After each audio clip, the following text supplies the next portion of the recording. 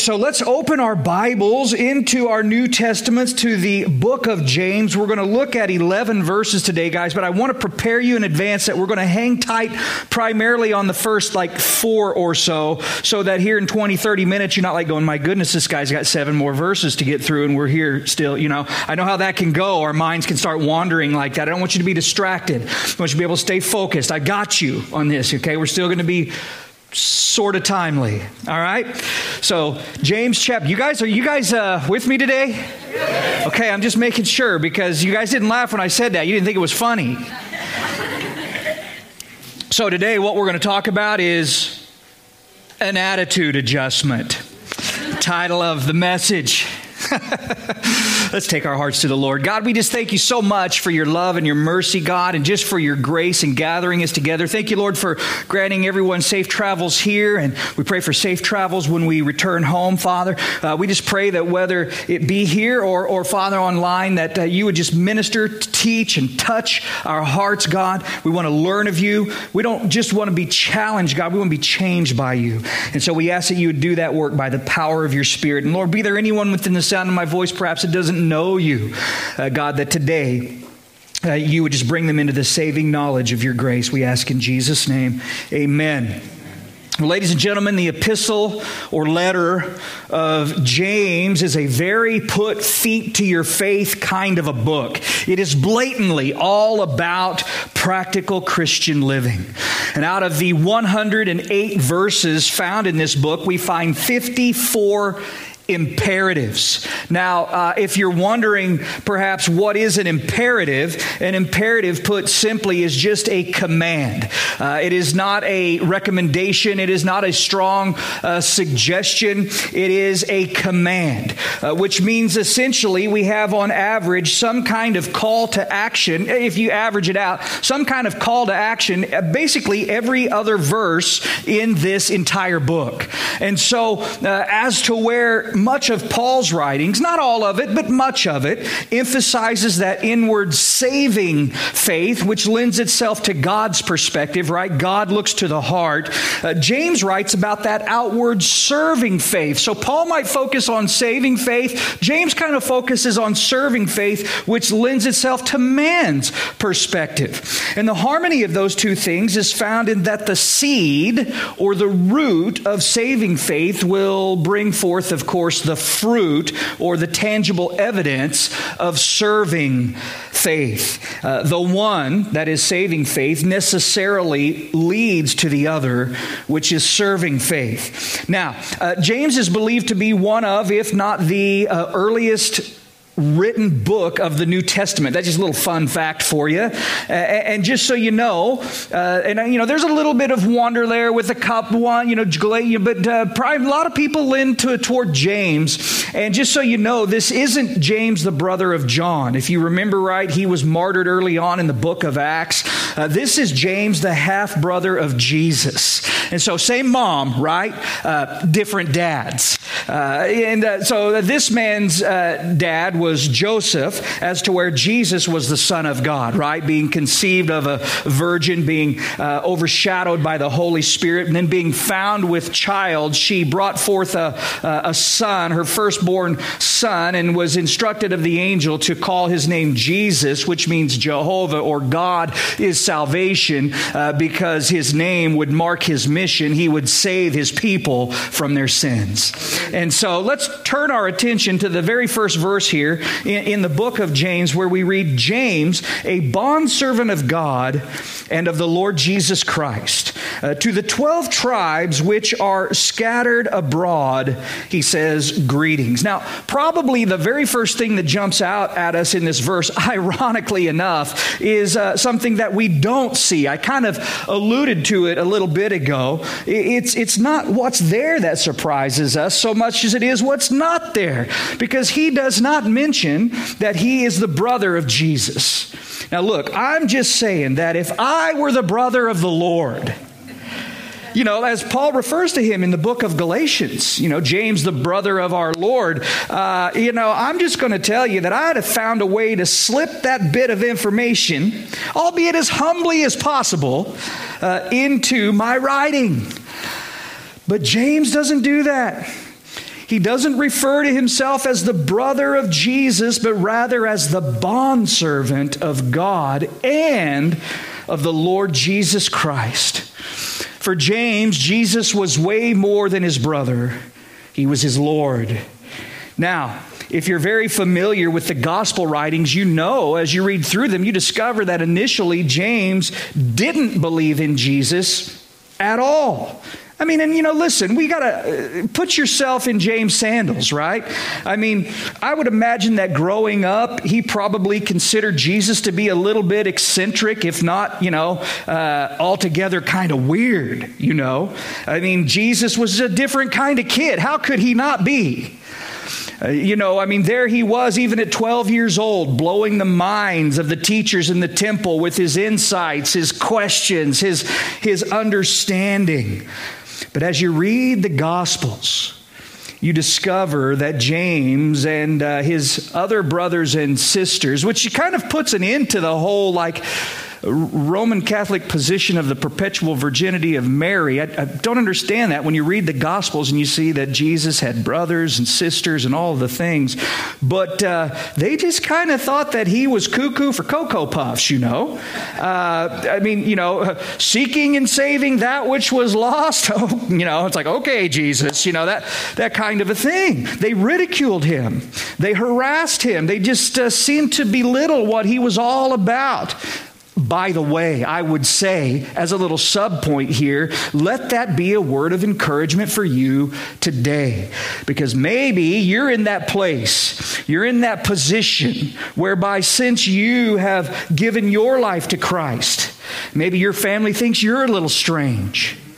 Or they don't believe it's really going to take. You know what I'm saying? It's like they just think it's just a matter of time before you come crashing back into your old ways. And, family members are always the hardest to win over.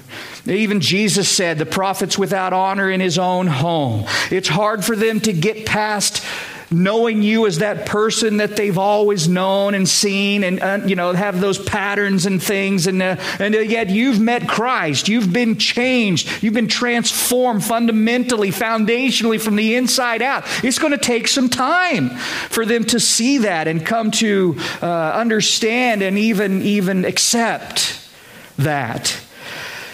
But something happened, didn't it, in the life of James that would change him forever. We discover in 1 Corinthians chapter 15 that Jesus actually appeared to him personally after his resurrection. After the resurrection of Jesus Christ, everything changed for James and his brothers and sisters, and understandably so. Listen, the resurrection of Jesus Christ changes lives. The Bible reports over 500 eyewitnesses to the resurrected Christ. And so I would just encourage you that if you haven't up to this point, quit ignoring the evidence and join James in believing. Amen. Now, as you read the book of Acts, it seems that James would become the primary leader and a pillar, really, in the early church. Not that he was ever over the apostles. They would, often come and kind of correlate and communicate and think through situations that would arise where there would have to be a decision made. But it seems that when the final straw, the final say was exacted, many times it would primarily default to James in the situation, just like you find in the book of Acts in chapter 15 and all. But we note that James looked at himself, again, not as this high kind of standing person of importance, and not as the brother of Jesus, but as the bondslave of God. Now, this word bondservant, or a bond slave, more literally, is the word doulos, which you've maybe heard before. It means to be completely devoted to another, to the disregard of one's own interests. James is essentially saying that he's God's property to do with as He pleases, to use as He sees fit. It's that to which the Apostle Paul was pointing when he wrote, "Do you not know that your body is the temple of the Holy Spirit who is in you, whom you have from God? And here it is, you are not your own." Why? "For you were bought at a price. Therefore glorify God in your body and in your spirit," not only outwardly, but inwardly. You understand what that means, right? Not just outwardly for everybody to see, but inwardly in truth, in spirit and truth. The time is coming and now is. I'm telling you, you worship God, you honor God, you glorify God, not only outwardly, but inwardly in spirit and in truth, which are God. So your body and your spirit, all that you are, every nuance, every fiber belongs to God. You understand that? Therefore, you and me, we are to glorify God with all that we are. Our responsibility isn't to ourselves to do as we please. It's to God to do as He pleases. Here's a quick question for you to consider. How is it that God wants to use your life? You ever stop to ponder that? Lord, what do you want to do with me? How is it you want to use me? Not only maybe out in the community, maybe right here in the church body. Listen, it's not about what you want to do. Honestly, can I be honest with you? Not about what you want. Well, I don't want it. Well, why does that matter? You're not your own. What does God want? You see, we're here to serve Him. He's the one who purchased you. Peter pointed to the same thing when he wrote, "You were not redeemed," again that word is purchased, "with corruptible things like silver or gold from your aimless conduct." How many of you understand that before you gave your life to Christ, your conduct was just aimless, just wandering, just out there doing whatever, But he says, which you received from the tradition of your fathers, but you were purchased with the precious blood of Christ. Okay, so again, we see that James recognized Jesus as more than his brother. He was the bondservant of God, but he saw Jesus as the co-equal with God. A bondservant or a bondslave of the Father and of the Son, the Lord Jesus Christ. Again, listen, how many of you realize you're either God or you're not? Right? You can't be less God. So it's not God the Father, and you've seen me do this before, and the Lord Jesus Christ. It's God the Father and the Lord Jesus Christ. They're co-equals. Listen, if you're not all-knowing, if you're not all-powerful, if you're not all-present, then you're not God. If you're anything less than any of those things, you are not God. So you can't be kind of like, well, he's like God, but not quite like fully like the Father. No, absolutely equal in every way, or he's not God. If you're less than God, you're not God. Are you with me? God the Father and the Lord, Kurios, Jesus Christ. To the 12 tribes which are scattered abroad. Now, this is one of the indicators that lends itself to the early writing of James, because its application is to all believers everywhere. However, you remember that when the church was born, ladies and gentlemen, day of Pentecost, even for a good stretch after that, the church was 100% entirely Jewish. Okay? It wasn't until you get to Acts chapter 10 that we even see the first Gentiles being brought into the church.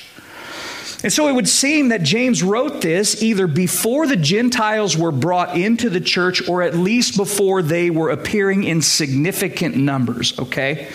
When he says 12 tribes, it's just another way of saying for all Jewish believers everywhere. It's for all my brothers everywhere. Regardless of where you may have been scattered, be it through persecution or whatever circumstance, this letter was written to instruct and encourage all believers everywhere to help mold and mature them. Now, the word scattered is kind of an Well, I would say it's important, but it's instructive. It's an instructive word because it could also be translated dispersed. I don't know if any of your Bibles would say that.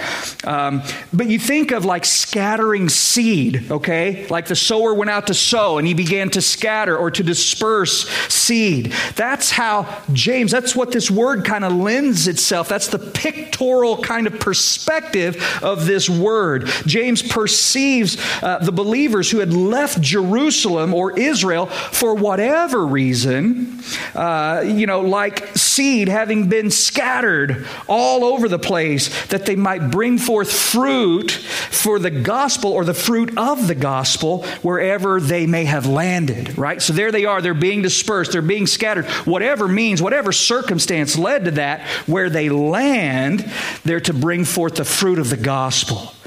And so too with you, and so too with me. Wherever you may be, wherever you may land in life, there you are in the educational world, the academic world. There you are in the retail world. There you are in the medical field, or whatever the case may be. You've been scattered. You've been dispersed. You're out there, and you're to bring forth the fruit of the gospel.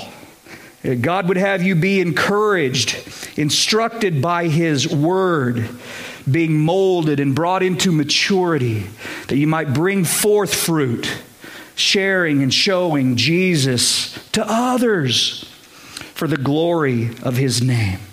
Now look at verse 2. He says, "My brethren," this is where you get out your pen, you start underlining things. Start circling things. Start highlighting. That actually first verse, bondservant. Yep, there's one to circle. That means co-equal with. Yep, that's a good one. The Lord Jesus Christ. That's who He is. I underline that. You know what I'm saying? Anything of significance, which you're going to find a lot of that here. "My brethren, count it all joy when you fall into various trials, knowing that the testing of your faith produces patience. But let patience have its perfect work, that you may be perfect and complete, that is lacking nothing," right?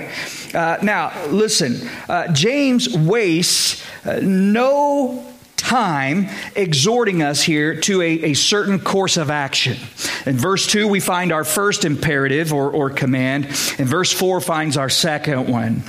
And guys, this is where we're going to spend some time, because there are a number of things that we do well to highlight here and think through for just a little bit. Right off the bat, so many words. And listen, the way you study your Bible, narratives, Micah, Malachi, different, Exodus, you've got these narratives, and they kind of large sections that kind of create a theme and point out principles. When you, even some of the Gospels, when you get into like epistles, it's like virtually every word is important. You want to think about every word. I'm not saying that we're going to isolate every word, but I'm saying you can do that. Okay? But right off the bat, he exhorts us, count it all joy when you fall into various trials. Now again, this is not a strong suggestion. He doesn't recommend that we do this. He requires us. He commands us to. And what is he doing?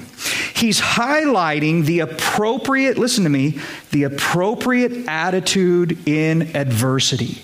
He's highlighting the appropriate attitude in adversity. But what we're going to note is that the attitude is tied to an understanding of the advantage of the trial and from where we obtain assistance in the trial. Does that make sense to you? In other words, it's not the trial itself that we embrace, but the outcome of the trial. Does that make sense?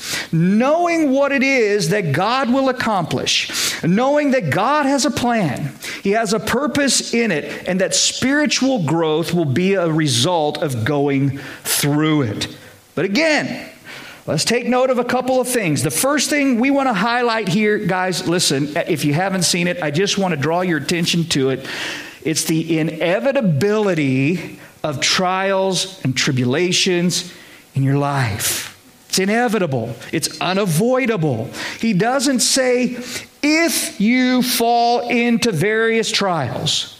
Does anyone's Bible say if? Okay, just making sure. What does it say? It says when. It's, as we say, not a matter of if trials will find you, only when. And note this, it is not a kind of a one-size-fits-all trial packet that we're all sort of subjected to. No, the word is various. There are various. In other words, trials will vary from person to person in all kinds of forms and fashions, greater than, less than. They come in all kinds of colors and fashions and forms and the whole thing. And as believers, check this out. You and me, we have the potential, this is going to excite you, for the double dip kind of trial. Meaning some trials will visit you or me just because we are human, right? For no other reason. In other words, what I mean is no different than anyone else. It may be health related.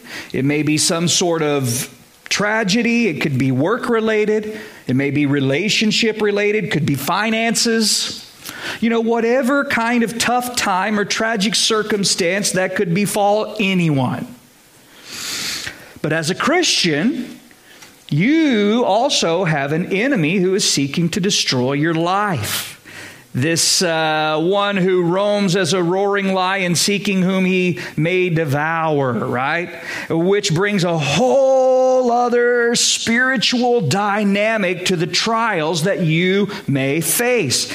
So, some trials may come to you for no other reason than that you are a Christian. And therefore you're persecuted or you're hated. Perhaps you're looked over at work or you're sided against, on and on, right? We all have these things that have entered the equation of our life just because we love the Lord. And so you kind of have this double potential for trials in your life. But guys, I don't want you to pretend, or me, let's not pretend that this isn't, anything that we weren't made aware of. It was when you signed on, when you said, Lord, I believe. When Jesus said, who do men say that I am? And some were all, he's a prophet, he's a good teacher, he's a lot no different than Muhammad or Buddha or, Krishna or all these different, mystic teachers and philosophers. And okay, that's what I meant. Who do you say that I am? Well, you are the Christ, the Son of the living God, right? And you came to this understanding. You made this profession of faith. But Jesus was very clear that the road that leads to life, right? He said, broad is the way that leads to destruction, and many go that way. Why? Because narrow is the way and difficult is the path that leads to life, and few, by comparison, will find it or traverse or travel it. He said, in this world, you will have, not might have or could have. Again, it's these words. They're important, aren't they? He said, you will have tribulation. Now, Paul kind of expounded on that, kind of expanded on that when he said, we must through many tribulations enter the kingdom of God. Now, these are the kind of verses most likely to be left out in your Bible promise book that you have. There you are, you're looking for a word of encouragement. You feel like you're having a rough day. You open your Bible promise book and it's like, well, you're going to have tribulation. You're like, wait, that's not what I'm wanting.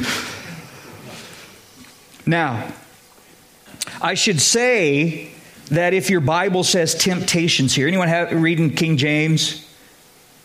Couple of you. So it says, so it says, maybe diverse temptations or something like that. That would be an incorrect translation only according to our modern vernacular, the way that we would use words. The correct understanding is trials.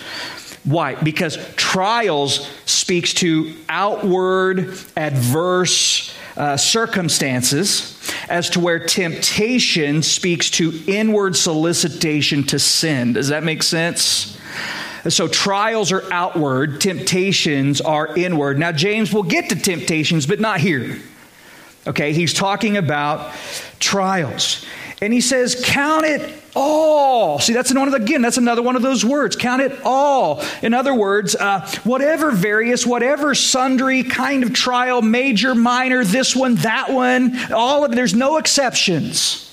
Count it all joy when you, and here's our next word, fall into various trials. And again, this is one of those descriptive words. Jesus used this same word when he spoke of the man that went down from Jerusalem. Remember, and he said, and he fell among thieves. It speaks of being suddenly surrounded on every side with no chance, no opportunity for escape. You know, he had, and that's where he began to speak of the Good Samaritan, how, you know, he was roughed up and taken by these thieves and beaten and everything he had. And then, of course, you know, the priest passed and the Levite passed and the Samaritan came and helped him out. But, you know, you fall in victim to these thugs in that particular scenario. In other words, what James is talking about here isn't you making a bad decision and reaping the error of your ways. That happens. But in this, you weren't looking for trouble, you weren't looking for trials, but trouble and trials found you. Anyone relate to that? Right? This happens, doesn't it? And the point being that, at many points in your Christian life, you will be suddenly surrounded by adversities, afflictions, and calamities that are hard to bear. Now, they won't be something that you kind of ease into. There you are, it's the first swim at the pool of the summer, and you're kind of like, you're dipping your toe in the water, you're checking it out, it's kind of cold, you kind of pull it back. Unless you're Jody and you're a polar bear club, you cannonball watermelon right in, you don't care. That is not my style. I'm more of a ease into it. It takes me about the time everyone else is ready to go, I've finally gotten in, But that's this is the thing he's saying, when you fall and you're thinking, it's like, envision Nestea plunge. Anybody remember Nestea plunge? Am I dating myself? Any of you guys know what the Nestea plunge is? All right. Anybody know what Nestea is? Okay. It's tea. And they would stand on the pool on the edge and they would just fall back.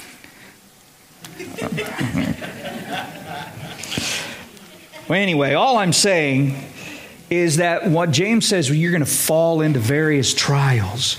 It's not something you're going to kind of dip your toe in, kind of warm up to, kind of make your way toward. You're just going to be plunged into it unsuspectingly. Someone comes by in the pool scenario, just pushes you in unaware. Boom, you're surrounded, right? Water just engulfing you. Now, what I'm about to say can be difficult for us to receive, here in this first world kind of culture.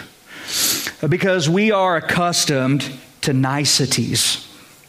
You and me, we love being entertained. We love having things the way we want them.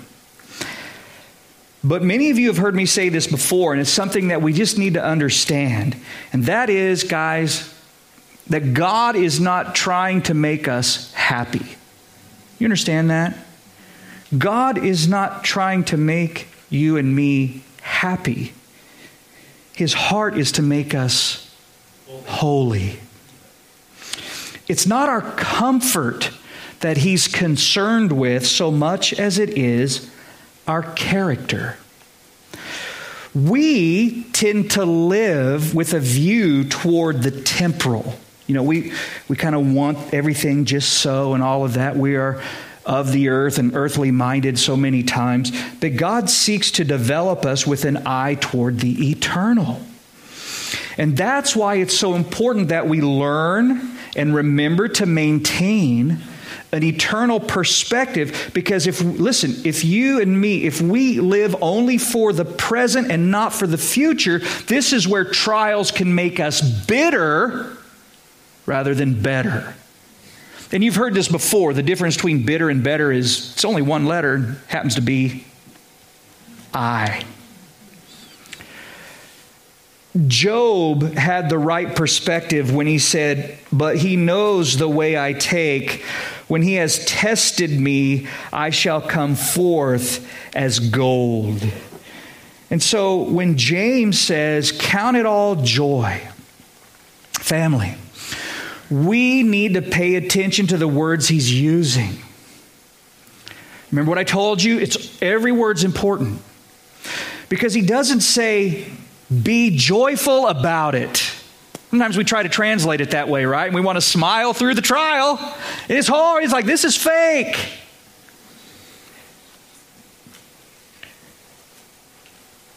And in many ways, this "be joyful about it" mentality is contrary to the way we're even wired. You know what I mean? Yay, a trial.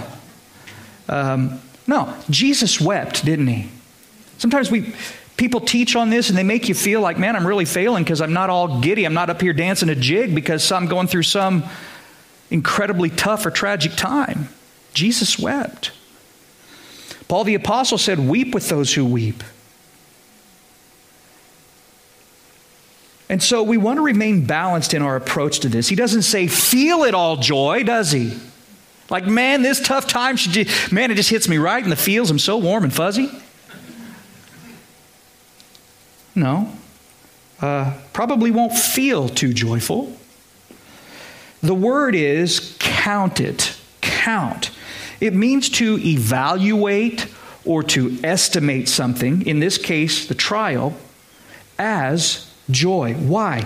Because it means that God is at work. Remember, we've been kind of alluding to this. The result will be good for you. It will glorify Him. Hey, now I can joy in that. It's going to be good for me. It's going to glorify Him. Listen, God wants to grow you and me. He has a goal in mind for you and me. Not happiness, holiness, not comfort, character. He wants to make us like Christ. He wants to produce something in you that will bless and benefit you and others throughout as it prepares you for eternity. It will benefit others around you throughout your entire stay on this earth. And the way that God does that, the way that God grows you, the way that He takes you toward this goal, this particular goal that we're talking about in James, listen, it's a word you're not going to like. It's through adversity. Now, again, I know it's not popular. We all want to go to bed and say this little prayer. Oh God, I mean, how many of you have said this? And this is not like to take away from it. Hey, I say it too. Lord, God, I want to be more like Jesus. Right? You go to bed, you pray that God would make you more godly and more like Him, that you'd come as the Lord or like the Lord, or all the different vernacular, different but semantics, but it's the same kind of an idea. And so we say this prayer and we want to go to bed and somehow and in some way, almost like, you've heard me talk about the magic pixie dust kind of just sprinkles over you as you sleep, and there you are, and you wake up and you kind of wake and you stretch, and man, you're just feeling a little more godly, and there you are, you've grown through the night, and now listen, God could do that. Odds are He won't do that, okay? Let's remember, ladies and gentlemen, the emblem of Christianity is not a comfy bed. It's cross. It's not, the Bible doesn't talk about the refiner's feather pillow, right?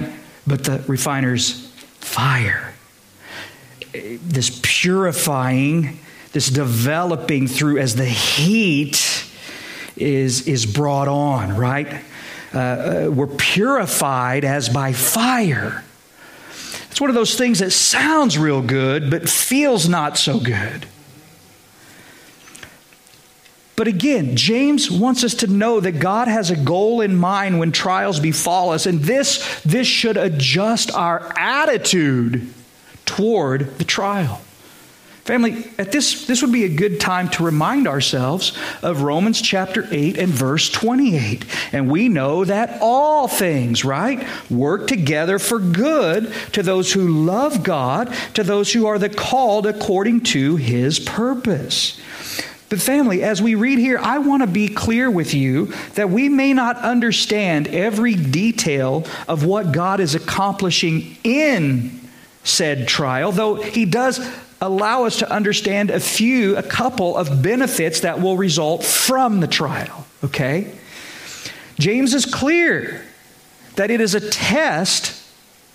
Is it a test of everything you know? That's not what my Bible says. Knowing that the testing of your what? Faith. Your faith. It's a test of faith. Again, you're not going to understand every detail of what God is accomplishing in it. God has been gracious to let us know a benefit or two that will result from it. But let's be clear, this is a test of faith. Count it all joy, knowing that the testing of your faith will be tested by trials. Now, this is important. Trials won't result in faith, okay? Trials reveal genuine faith. The Bible is clear. What results in faith? Well, so then, faith comes by hearing. Remember, that anyone has ears to hear, let him hear. That is, understand. There's an understanding implied here. Faith comes by hearing. Hearing by the what? The Word of God. So the Word of God, the taking in, the understanding of God's Word will result in faith, but trials won't result in faith. They will reveal faith. Now, not to God, He already knows, but to you and to those around you. Now, the testing of your faith will yield something. It will produce something in our lives. The testing of your faith, he says, produces what? Patience. Now, this word patience is the Greek word hupomone. And what it literally means is an active, steadfast endurance. An active, in other words, when you think of patience, what do you think of? Typically, we think of something rather passive, don't we? I mean, you're just kind of patiently waiting. There you are. Maybe you're at the doctor's office and you're just waiting for the test results. You're being patient. Because you all know, how many of you have finally figured out why you're called a patient in the doctor's office? Because, man, you're going to sit there for a minute. Anybody have that ER experience? You go in at like 3 p.m. and it's like 5 a.m. before they finally get to you or whatever. Oh, this is why they called me a patient, you know. I digress. But that's passive, okay? That is not the patience of, that this patience is not passive is what I'm trying to say. It's the ability that enables you to keep going so you finish the marathon, right? There you are. You're enduring. It's a steadfast continuance under the weight of adversity. God, here's the point. God wants you to learn to keep on keeping on when times are tough. Can you understand that? God wants you to learn to keep on keeping on even though times are tough. And I'm just going to tell you that patience, this active endurance, this bearing up under the weight of adversity is absolutely necessary if you are going to mature as a man or a woman of God. Again, not the passive acceptance of circumstance, but the active endurance in the face of tragic times or suffering or difficulty. Listen, you show me an impatient person, and I'll show you an immature person. Impatience and immaturity are hand in hand. Now, conversely, you show me a mature person, and I'll show you a person who is patient and persistent. Faith and patience work together, knowing that the testing of your faith produces patience. patience. This is what the author of Hebrews was referring to when he wrote, "And we desire that each one of you show the same diligence," this active, pursuance to the full assurance of hope until the end. We're not stopping. We're not becoming sluggish, that is lazy or passive, but imitate those who through, here it is, faith and patience inherit the promises. And guys, we should make plain the fact that in Christ, this is another one that can be hard to swallow, but you're just going to have to hear it. Growing old does not equal growing up. Okay? It takes this patience, this ability to actively endure if we are to grow to be mature men and women of God. And the way that God develops this characteristic in us is through trials. There's no other way. Write it down. We won't go there. You can look it up in a little bit when we're finished here. Romans chapter 5, verses 3 and 4. If you're that margin etcher right out there beside this verse, or this little passage, you're going to want to write that down. Here's the point. You can't read a book or listen to a podcast and develop this kind of patience. It takes difficult, trying times. Listen now, I want you to think about this. And this is where I was telling you earlier that we were going to be here for a minute, so you'd stay with me, okay? I want you to think about this. Because we discover in Galatians chapter 5, how many of you are familiar with that Galatians 5 passage where he talks about the works of the flesh and the fruit of the Spirit?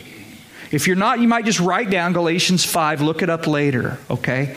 But there you're going to discover that patience, or sometimes it's translated long-suffering, right? Being willing to suffer long, to actively endure, to bear up under whatever the weight is that's upon you.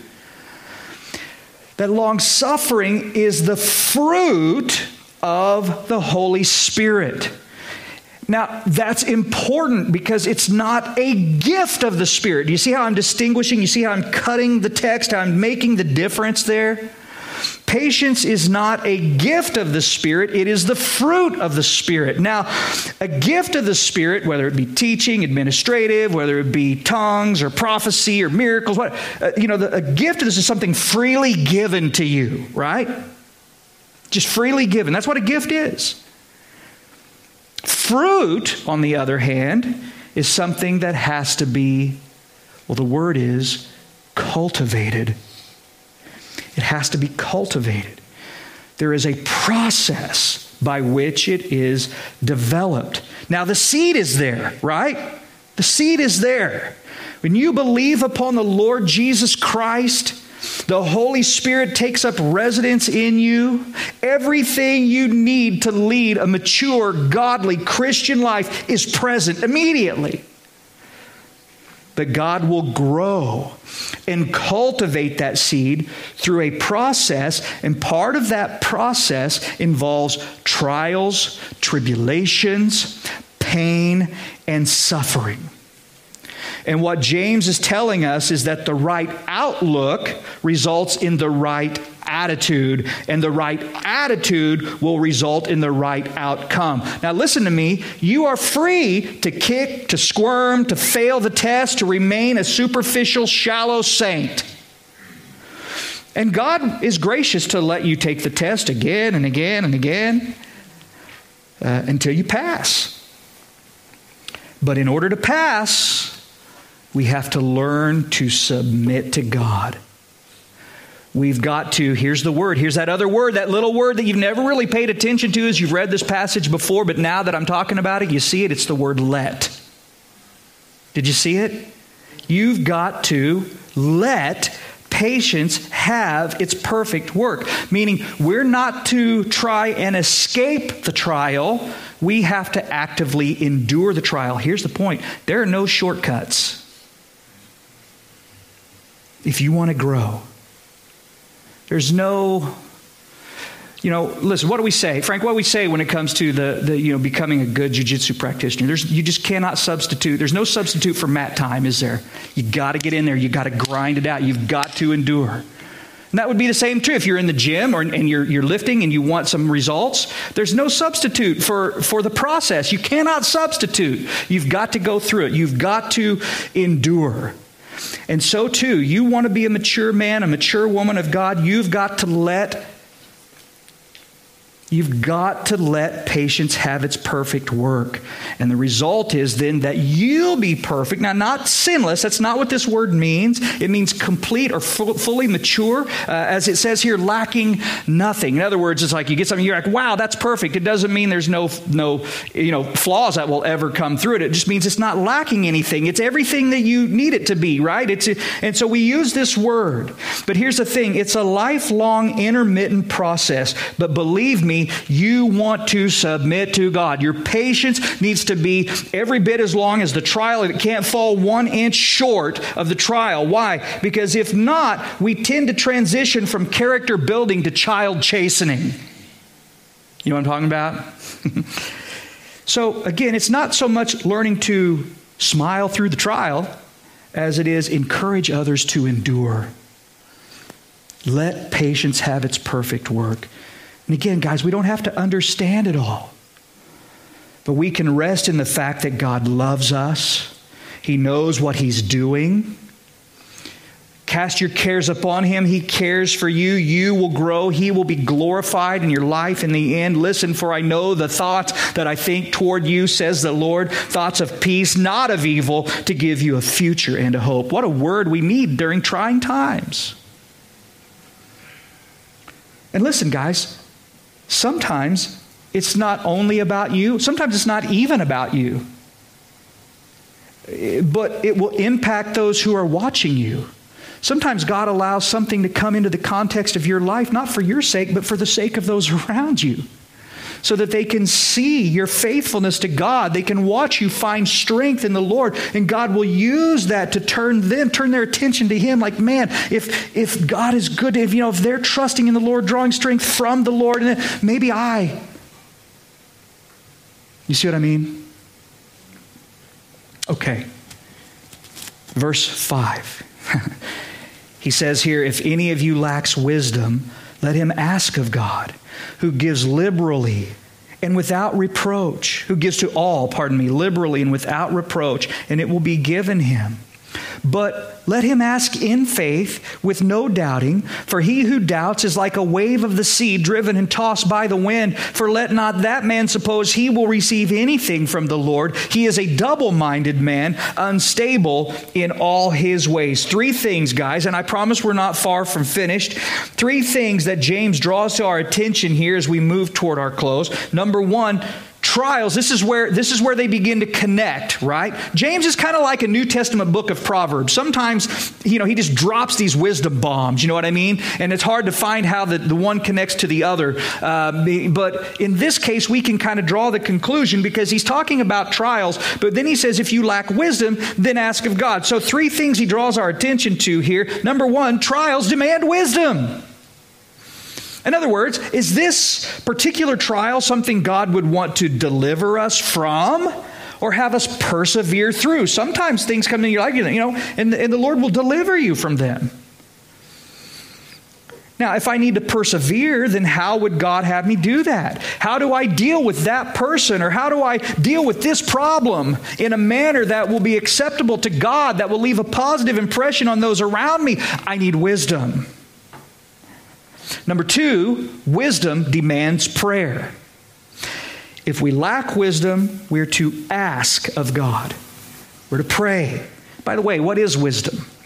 Wisdom is not simply raw information. Wisdom is the appropriate application of said information. Okay? So, knowledge tells you it's storming. Wisdom tells you seek shelter. Okay? Knowledge can take something apart, but wisdom puts it together. Okay? Now, I should also point out that we're not to demand of God. We're not to earn from God. We're to humble ourselves and ask of God. Do you see that? You see how these words are important? And by the way, that's something else that's important. We're to ask of God. It doesn't say ask of a book or your pastor or another friend. Now, those things are fine within their appropriate, right context. But go to God first. Ask of God. Because He gives wisdom liberally. That is generously and without reproach. In other words, He doesn't shame you. He doesn't wag His head like, man, what, belittle or chide you and scold you for asking. He wants you to ask. Every time, any time. It's not that sense in which, I don't know, I've asked God for wisdom like 3 or 4 times and I feel dumb when and He's just like, you again? What? Let me guess, wisdom? No, it's not. God's not like that. He wants you to come to Him. And guys, we shouldn't forget that the foremost place God's going to point you to find wisdom, where do you think that's going to be? You got it, man. God is never going to advise you or counsel you or instruct you in a manner that runs against the grain of His Word. So number 1, trials demand wisdom. Number 2, wisdom demands prayer. Number 3, prayer demands faith. Okay? But let him ask in faith with no doubting. In other words, don't doubt God's ability to give you what you need. How many of us start this journey? How do you start your journey in Christ? By grace through faith, right? So let me piece this together. You can trust God to save your soul, but not help you with your present problem. Well, no, that seems a little inconsistent. Or as James has it, double-minded, wishy-washy, right? Abby, if you can start making your way up here, that'd be great. We're getting ready to close here. But guys, that's what doubt will do for you. It makes you wishy-washy, double-minded. It's that sense of, I believe, oh, I can't believe. I can't believe it. Well, I trust God. No, I'm going to handle it myself. Like waves of the sea, up and down, this way and that. Unstable, easily tossed to and fro by any little wind of adversity. But guys, it's like this. Either I can work it out, or God can work it out, but I can't have it both ways. Does that make sense? And if I won't trust God, why then should I expect that God will do it? Now, I had some measure of faith, right? So I asked. But then I didn't really believe, so I doubted. I'm in that middle, double-minded kind of ground. Be careful. And then in closing, he says, let the lowly brother glory in his exaltation, but the rich in his humiliation. Why? Because as a flower of the field, he will pass away. For no sooner than the sun has the sun risen with a burning heat, than it withers the grass, its flower falls, its beautiful appearance perishes. So the rich man will also fade away in his pursuits. Closing comment, guys, riches are but for a moment. I've never seen a hearse. Guys, I've done a lot of funerals. I've never seen a hearse pulling a U-Haul. You know what I'm talking about? They just don't do it. You can't take it with you. So the idea here is rich or poor, we find common ground. We place our trust, find our identity in Christ. He is your all in all. So God, we thank you for your word. And we thank you for the practical instruction and words of wisdom for us to grow by. And I just pray that our lives would honor you, that our actions would be reflective of you, and you would strengthen us, God, that we not doubt you in time of need. Father, I just pray that any of us here, myself, God, if we need that attitude adjustment, Lord, I pray that you do that work, that we walk in wisdom, that we might grow and glorify you in all that we do.